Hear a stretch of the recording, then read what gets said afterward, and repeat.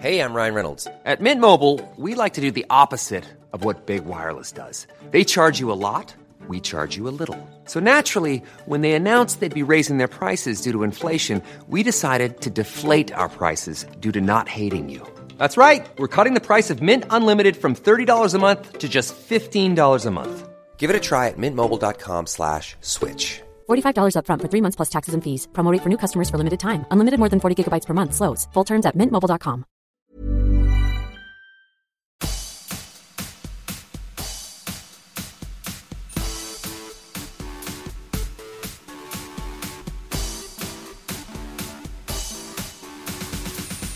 Hey, I'm Tara Saraban, and you're listening to World's Dumbest Criminals, an upbeat podcast about deadbeat crims. If you're keen to hear about the most ridiculous, bizarre, and downright stupid crimes and criminals in the world ever, you've come to the right place. In today's episode, I'll be talking about a wannabe writer who faked her own kidnapping, a man who attempted to smuggle gold into India in an unusual fashion, an Australian woman who tried to steal a huge bong, a wannabe gangster who accidentally shot himself in his crown jewels, and much more. Alrighty, let's get cracking. According to Medium.com, on the 24th of July 2020, at around 6 a.m, aspiring writer Hannah Potts posted a disturbing Facebook Live video. In the video, the 23-year-old from Princeton, Indiana, claimed to have been in the woods near her house taking pictures of animals when she was kidnapped by a black man. She said he threw her in the boot of a maroon-coloured car, drove her to another location, and was holding her captive in a small room. The video was just a dark screen with Hannah addressing her mother, asking her for help and telling her mum to pass on other messages for her and to call the police to report her kidnapping. In it, she pleaded, "You gotta tell the cops everything. You gotta show them this video so they can find me." Now, if you've just been abducted and you have your phone on you, why post to Facebook instead of calling 911? This whole thing is fishier than an aquarium. Hannah's family and friends were, of course, very worried about her well-being. After contacting the police, they created a Facebook group to spread the word of her kidnapping. It was joined by over 4,500 concerned people in 24 hours. They also printed up and distributed flyers with her last known location, a description of the clothing she'd been wearing, and a picture of Hannah on them. The flyers urged anyone with information on the apparently kidnapped young woman to contact the Princeton, Indiana Police Department. Hannah's twin sister Lauren posted the following online. "I need help, Facebook friends. Please share this post. Share this photo. Please help us. My twin sister Hannah posted a video describing that she'd been kidnapped this morning. If you've seen or heard from her, please contact Princeton, Indiana Police Department or my family." Hannah's other sister Brittany also posted on Facebook. At this point, all that was really known was that Hannah was last seen by her mum in their home at about 2 a.m. Hannah couldn't sleep and went outside to take a walk and possibly walk to the barn. They live on a country road that's considered very safe. So Hannah had actually gone missing hours earlier than her 6 a.m. Facebook Live video. If this was the case and she had her phone on her, why wait so long to use it? Did she get caught up in a particularly enthralling game of best friends? Was the lighting so bomb in the boot of the car that she had to take a few hundred selfies? This story did not make any sense from the very beginning. The day after the kidnapping, with questions mounting, it was announced that the FBI had offered their assistance in the search for Hannah Potts. The police had pinged Hannah's mobile phone at around 7 a.m. on the morning she disappeared, and they saw it was located only about a mile away from the house she lived in with her mother. When the phone was pinged again at around 7 p.m, it was in the same place that it had been that morning. The investigation revealed that Kidnapping She Wrote Hannah had become friends with 34-year-old Maria Hopper, who coincidentally lived about a mile from Hannah's place. When contacted by the authorities, Maria told them that she hadn't seen Hannah since her disappearance and she'd been trying desperately to get in touch with her. After the authorities subpoenaed Hannah's phone records, her text messages essentially provided them with a treasure map leading straight to her location. Sergeant Ballard from the Gibson County Sheriff's Office read texts between Maria and Hannah that detailed the plans they were making for Hannah's apparent kidnapping. This included plans for Hannah to be picked up early on the morning of her abduction and revealed that she'd intended to turn off the location on her phone to confuse the police. But she must have forgotten to do that last bit. Sergeant Ballard and a team of deputies banged on Maria's door on the morning of July 26th. Once inside, they questioned her and her boyfriend, 45-year-old Joshua Thomas, whose Facebook posts show that he's a huge lover of the Confederate flag, guns, and big trucks. After Maria doubled down on her claims that she hadn't seen or heard from Hannah, Sergeant Ballard asked her permission to search her house. Even though she vehemently denied that Hannah was there, she did allow the police to search the property. In the basement, there was a small area that was blocked off by a piece of plywood with a lock on it. When Sergeant Ballard asked her about it, Maria claimed that the space was full of spiders. "Oh, yeah, that room down there. Yeah, that's where we keep our vast collection of venomous spiders. You don't want to look in there. Those buggers are jumpy and very bitey, and they just don't like cops." As Sergeant Ballard undid the lock to access the spider room, Maria finally came clean and confessed that Hannah was hiding in there. According to the affidavit, Sergeant Ballard reported that after being ordered to show herself, Hannah Potts then uncovered herself from the back corner of the area. She was wearing a fully functioning handcuff on her right wrist and also had fully functioning shackles binding her ankles. But don't worry, listeners, Hannah had actually procured the shackles and handcuffs and put them on herself. When the police asked Hannah to accompany them to the sheriff's office, she initially told them that she did not want to go. She said she was perfectly happy in the basement. Maria and Josh were bringing her snacks, and it turned out there were a lot less spiders down there than the police had been led to believe. Eventually, she agreed to go to the sheriff's office, and that's where the twisted truth all came tumbling out of her lying mouth. It seems that lacking in imagination, unpublished writer Hannah had planned her ill-thought-out kidnapping with the help of Maria and Josh as research for a manuscript she was writing. Come on, the rest of us just use the internet for research, Hannah. I think it's pretty safe to assume she also wanted attention and to give her mother and family a metaphorical punch in the nuts. That Facebook Live video was designed entirely just to spread misinformation and make the people closest to her worried sick. Oh, and possibly get black men driving maroon cars targeted by the police. Hannah admitted that she'd been organising her abduction and rehearsing the Facebook Live video for over a week. Over a week? And there weren't even any snazzy choreographed dance moves? The TikTokers are so unimpressed. Under questioning, Maria and Josh admitted to lying to police and helping Hannah with her plan. All three were arrested and charged with providing false information in connection with the pretend kidnapping. But that was nothing compared to how furious Hannah's concerned family were with the trio for putting them through so much anguish.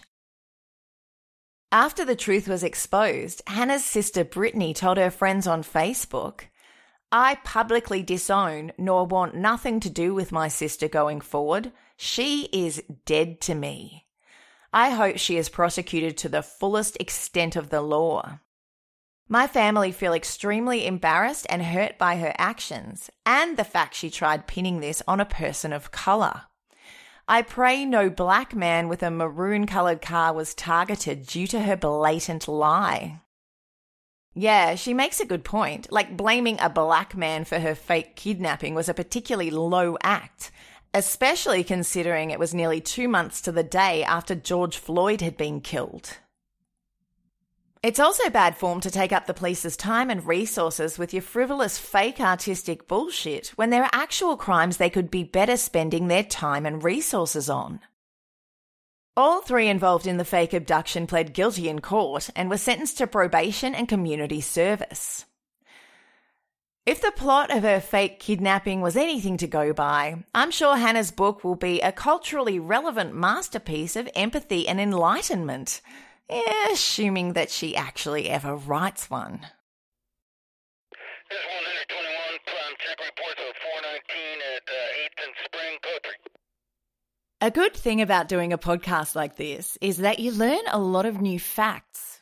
And a new fact I learned this week is that India charges an 18% tax on any gold you bring into the country. I believe this information will have very little practical bearing on my life, but it certainly affects some people a lot. So much so that in an effort to avoid paying the tax, many people choose to try to smuggle the precious metal into India. Rarely does a day go by where Indian customs don't catch at least a few people trying their hand at gold smuggling.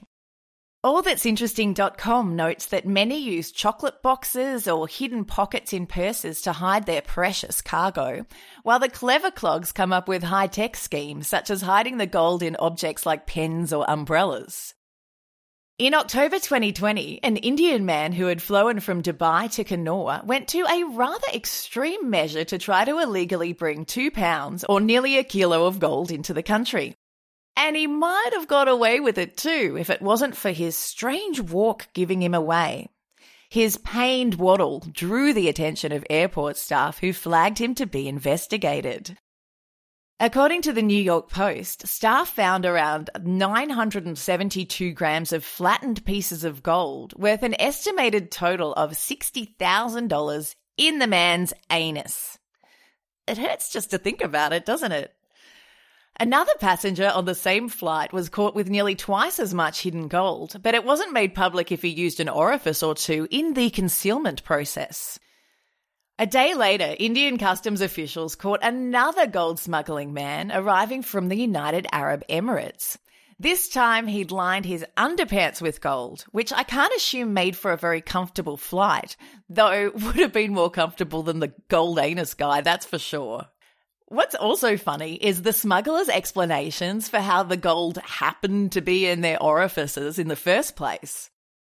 Dr. Kiran Kumar Kalapu tweeted, "The funniest explanation I have heard during questioning smugglers with gold in their rectum is, 'Sir, I was sleeping in the night. I don't know who put the gold in my backside.'" So yeah, that's a likely story. You got to watch out for strangers filling your rectum with gold while you're asleep. You'd think you'd notice something like that happening, but apparently you don't. 11-10-4. Try 211, disregard your backup is arriving on another call. Hey, I'm Ryan Reynolds. At Mint Mobile, we like to do the opposite of what Big Wireless does. They charge you a lot, we charge you a little. So naturally, when they announced they'd be raising their prices due to inflation, we decided to deflate our prices due to not hating you. That's right. We're cutting the price of Mint Unlimited from $30 a month to just $15 a month. Give it a try at mintmobile.com/switch. $45 up front for 3 months plus taxes and fees. Promo rate for new customers for limited time. Unlimited more than 40 gigabytes per month. Slows full terms at mintmobile.com. I'm going to continue on with the theme of putting things in downstairs regions where they don't belong. In June 2017, a Western Australian woman was caught in the act during a 5-finger discount that 9news.com referred to as the most foolishly brazen shoplifting attempt you have ever seen. The young woman was caught on CCTV apparently browsing at the counter of the Cloud9 smoke shop in Victoria Park, Perth. As the shop assistant was busy serving another customer, the woman picked up a big glass bong and shoved it down the front of her pants before pulling down her t-shirt over the bulge. Seriously, it was bigger than a wine bottle and her pants were tight. Although the attempted theft was captured by the security cameras, it's not like the shop assistant needed to review the footage, as the woman had stuck the vase-sized bong down her skinny jeans while standing directly in front of the counter. Cloud9 posted the video on their Facebook page with the caption, "This lady thought she could get away with shoving a large glass water pipe down her pants and walking out. Now, I know we're an adult shop, but we ain't that kind of adult shop. Our implements provide pleasure upstairs, not downstairs. When the staff member confronted the shoplifter about the theft, she initially shrugged and feigned innocence, like, "Who, me? Putting a big old bong down the front of my pants? No way! It's not possible. Look how tight my jeans are." But after a few seconds, she gives up the charade, pulls the big-ass bong out of her pants and puts it on the shop counter before walking out as casually as she could under the circumstances. It was so what in the actual fuck? She would have had to either assume that she was wearing a cloak of invisibility or the shop assistant was completely blind, or maybe both. That is 1 top 14, responding. 23-year-old Zachariah McGrew was a local legend in his own lounge room, the kind of guy that acts all tough and won't hesitate to pull a gun on someone. He also had excellent taste in music, as guys like that always do. He loved driving around, pumping it at full volume to show everyone in earshot just how formidable and cool he was. So you can imagine how royally pissed off he got when he discovered that someone had stolen the speakers out of his car. Vowing on some ill-thought-out revenge, he stuck a gun down the front of his pants and drove off in his speaker-free car to find the teenage roustabout that he figured had stolen them. The teen was being a rad badass in his front yard when Zach sped up to his house and jumped out of his car. He told the kid he better get in the car with him and take him to where he'd put his speakers. The kid was like, "Hell no, Granddad," which just made hardman Zach even more angry and hard. Figuring the kid would not dare disobey his orders while staring down the barrel of a gun, Zach pulled one from the waistband of his pants and aimed it at him. Instead of cowering in a state of respect and awe, the teenager just sprinted off. Zach still fired a couple of shots at him because car speakers are so important it's worth killing someone and spending the rest of your life in prison over them. We all know that. The kid was probably taught to run from a gunman in a zigzag at preschool, and he managed to dodge the bullets. Once he was out of range, a furious and frustrated Zach slid the gun back into his waistband. It's not clear why he fumbled with the gun when doing so, but what was clear was that he shot himself in his own left testicle. Now, being shot in the balls can cause a guy to flinch involuntarily, which is what Zach did. Unfortunately for him, this motion caused him to pull the trigger again, this time shooting himself in his left calf. Zach was charged with aggravated assault and pleaded guilty, but that was the least of his worries by that point. Oh well, at least he still had one good ball. 10-4. Charlie 311, go ahead and disregard for now. I don't have a backup for you. Now it's time for Legend of the Week.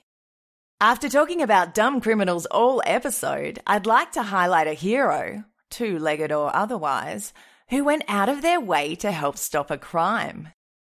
In January 2019, Poliana Viana was sitting outside her apartment in Rio de Janeiro, Brazil, waiting for an Uber, when a man came up to her and asked her the time. She checked her phone and told him what time it was, but he kept hanging around harassing her. Poliana told the media, "He asked me the time, I said it, and I saw he wasn't going to leave, so I already moved to put my cell phone in my waistband. And then he said, 'Give me the phone, don't try to react because I'm armed.' Then he put his hand over what was meant to be a gun, but I realized it was too soft." See, what the man did not know was that Poliana was a UFC fighter who had earned herself the nickname the Iron Lady for good reason. She punched her would-be attacker twice in the face and then kicked him.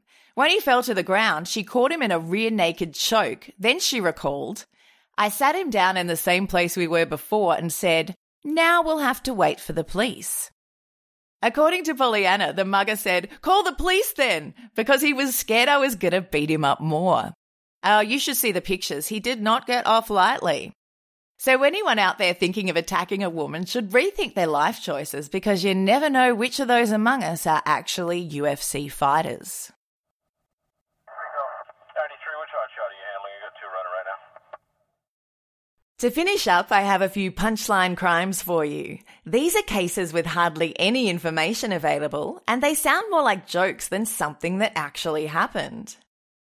A man in the UK decided to take up a career as an armed robber.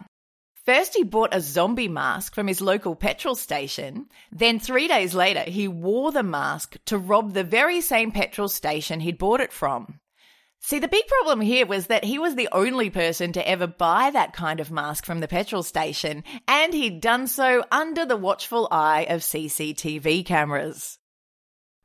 500 Doddridge, Tom David Victor, 35 X-ray. Mohammed Ashan, an Afghan Taliban commander, was suspected of organising attacks against US and Afghan troops. According to media reports, in 2012, he walked up to a police checkpoint, pointed to a wanted poster with his face on it, and asked for the $100 finder's fee. Due to the fact nobody could explain why he would do this, a US official reportedly told journalists, "Clearly, this man is an imbecile." 1 Baker 7, I can take that 440 at the corner of Temple through law.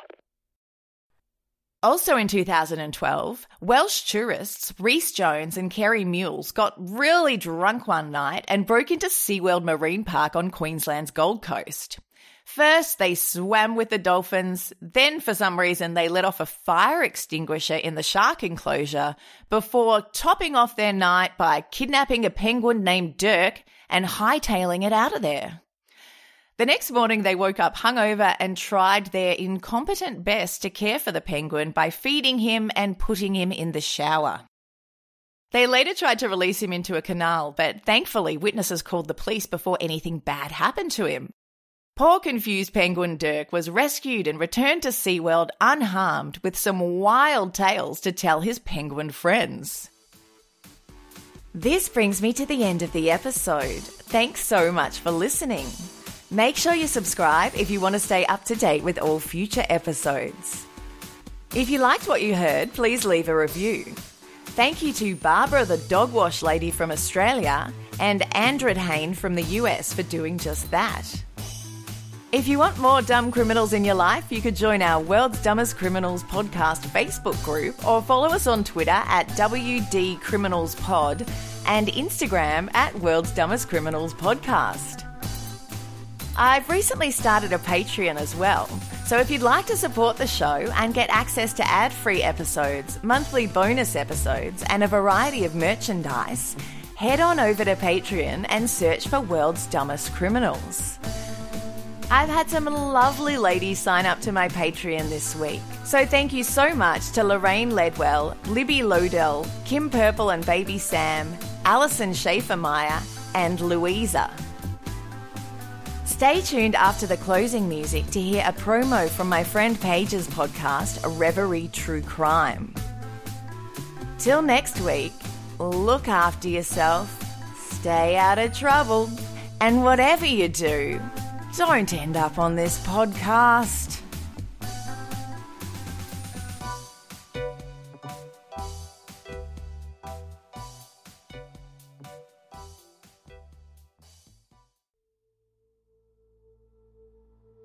I'm Paige, the host of Reverie True Crime. I tell stories of helpless victims, vicious killers, predators watching their prey before they strike, survivors, petty crimes, people we think we know who do the unthinkable, and the dangers that lurk not only in the dead of night, but in plain sight in the light of day. Every once in a while, I'll also tell stories of the frightening paranormal, elusive cryptids, haunted locations, and conspiracies that may be silly or thought-provoking. You can listen to Reverie True Crime wherever you're listening to this podcast. Feel free to follow me on Twitter at Reverie Crime Pod, Facebook, Instagram, and even Tumblr at Reverie True Crime. Remember, stay safe, be aware of your surroundings at all times, and take care.